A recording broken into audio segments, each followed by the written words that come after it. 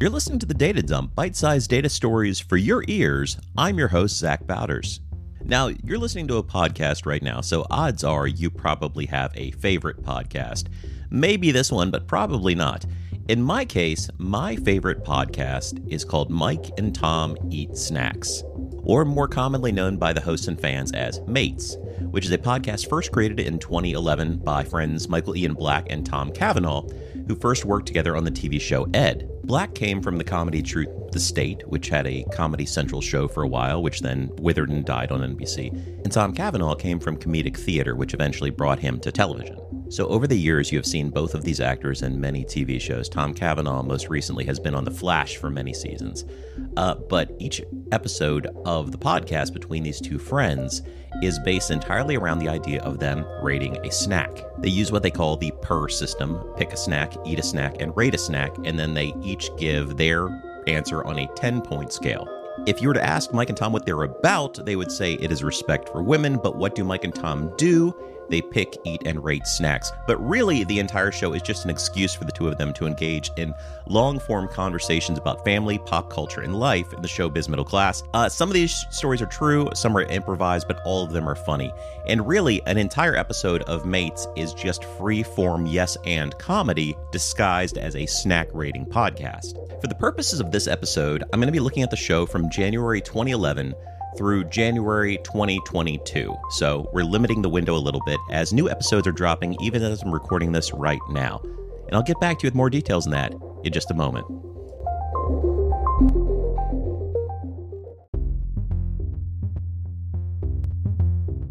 The Mates cast has existed in various forms over the past decade, from January 2011 through January 2022. And with such a long run, you would assume that the gang has reviewed a bunch of snacks, but in reality, they've only recorded 119 episodes and 164 snacks.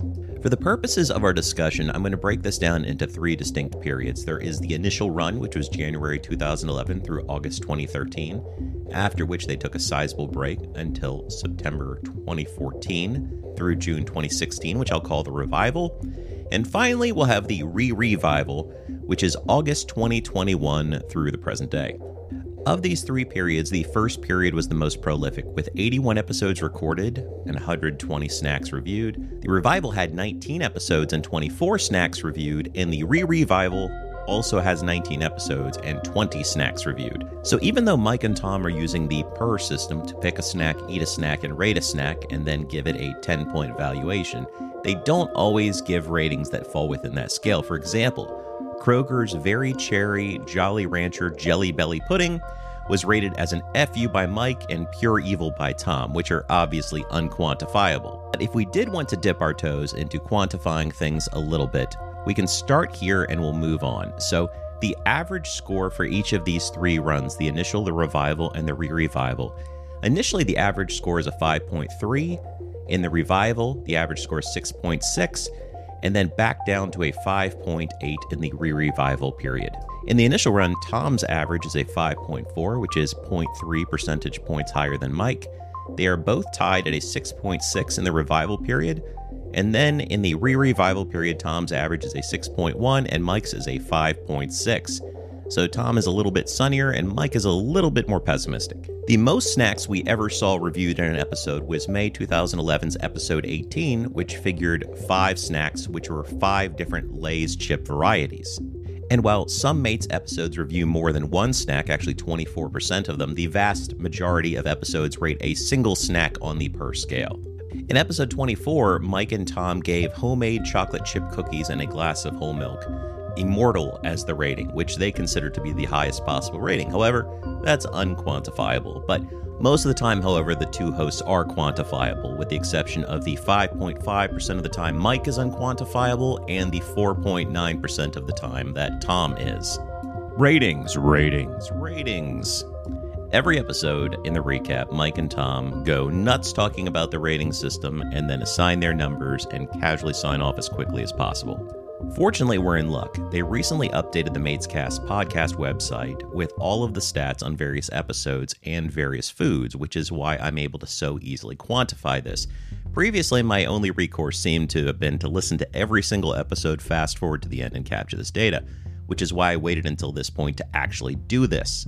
I took the liberty of breaking the duo's snacking down into quantifiable category buckets, and starting with the most reviewed and going to the least reviewed, we have candy, fruits, nuts, and veggies, chip, cracker, miscellaneous, pastry, cookie, combination, and popcorn.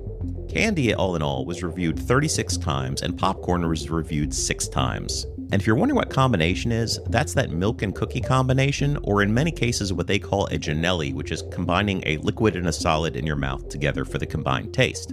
In terms of category scores, you'll find that the crew liked fruits, nuts, and veggies the highest, giving it an average of a 7.1 out of 10 in the 25 times they reviewed it. On the bottom end of the scale, you have pastries, which have an average score of 4.7 out of the 15 times that they reviewed that. So the Mates crew likes to eat pretty healthy, it seems. And most of the time, the average review for Mike and Tom are actually pretty close. In fact, 26% of the time, Mike and Tom rated snacks the exact same rating. However, the real fun comes when the large disagreements come into effect. Surprisingly, the snack with the greatest variance between Mike and Tom's review is Starburst Original Flavor, which Tom gave an 8 and Mike gave a 1.5, which is a massive difference. This is followed closely on the heels by Canadian Smarties, which are chocolate, different from American Smarties, which Tom, being Canadian, gave an 8 and Mike gave a 3, seemingly out of spite for the fact that he wanted to torpedo Tom's rating.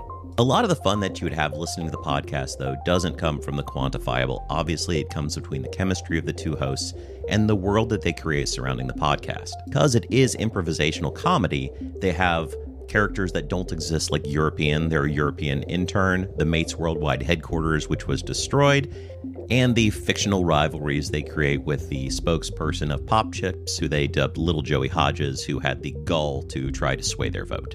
Leaving you with one last quantifiable snacks of the 164 snacks reviewed across all 3 time periods, initial run, revival, and re-revival, 40 times Mike and Tom both agreed on the same snack.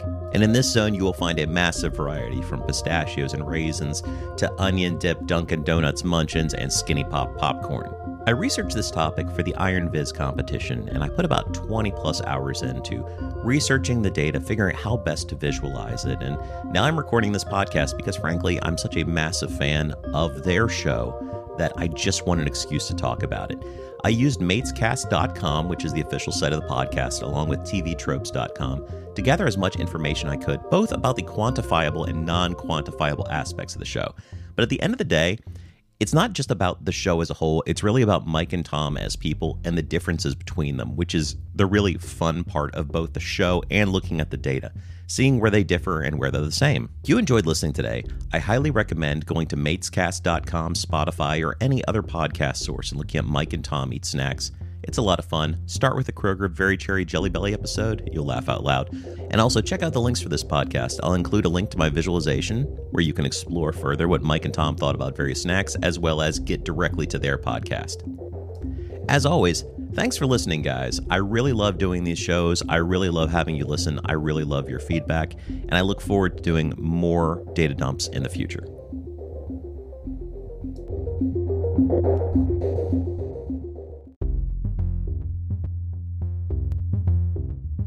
Hey, thanks for sticking around to the end. I really appreciate you listening to the Data Plus Love podcast. If you'd like to see more about what we're up to with the show, go to anchor.fm/datapluslove. Just spell it out, not a literal plus sign. Here you'll be able to see our library of episodes as well as interact with them either through polls or comments, or leave a voicemail message that I'll put on an episode. You can interact with me personally by joining me on Twitter. I'm at Zach Bowders, not hard to hunt down. And if you like what you're hearing, consider leaving a tip for us or signing up for a small monthly donation at our ko-fi.com/datapluslove. Buying a cup of coffee for the show is just $3, and you could get more if you choose, or sign up to give that $3 or more monthly. Either way, I really appreciate it. Lastly, if you'd like to see more of my public data viz work, check me out on Tableau Public. So go to public.tableau.com and search for Zach Bowders. I'm the only one. You won't have trouble finding me, I promise. So thanks again for hanging on to the end of the show. I really appreciate all of your listens. And until next time, this has been Zach Bowders for the Data Plus Love Network.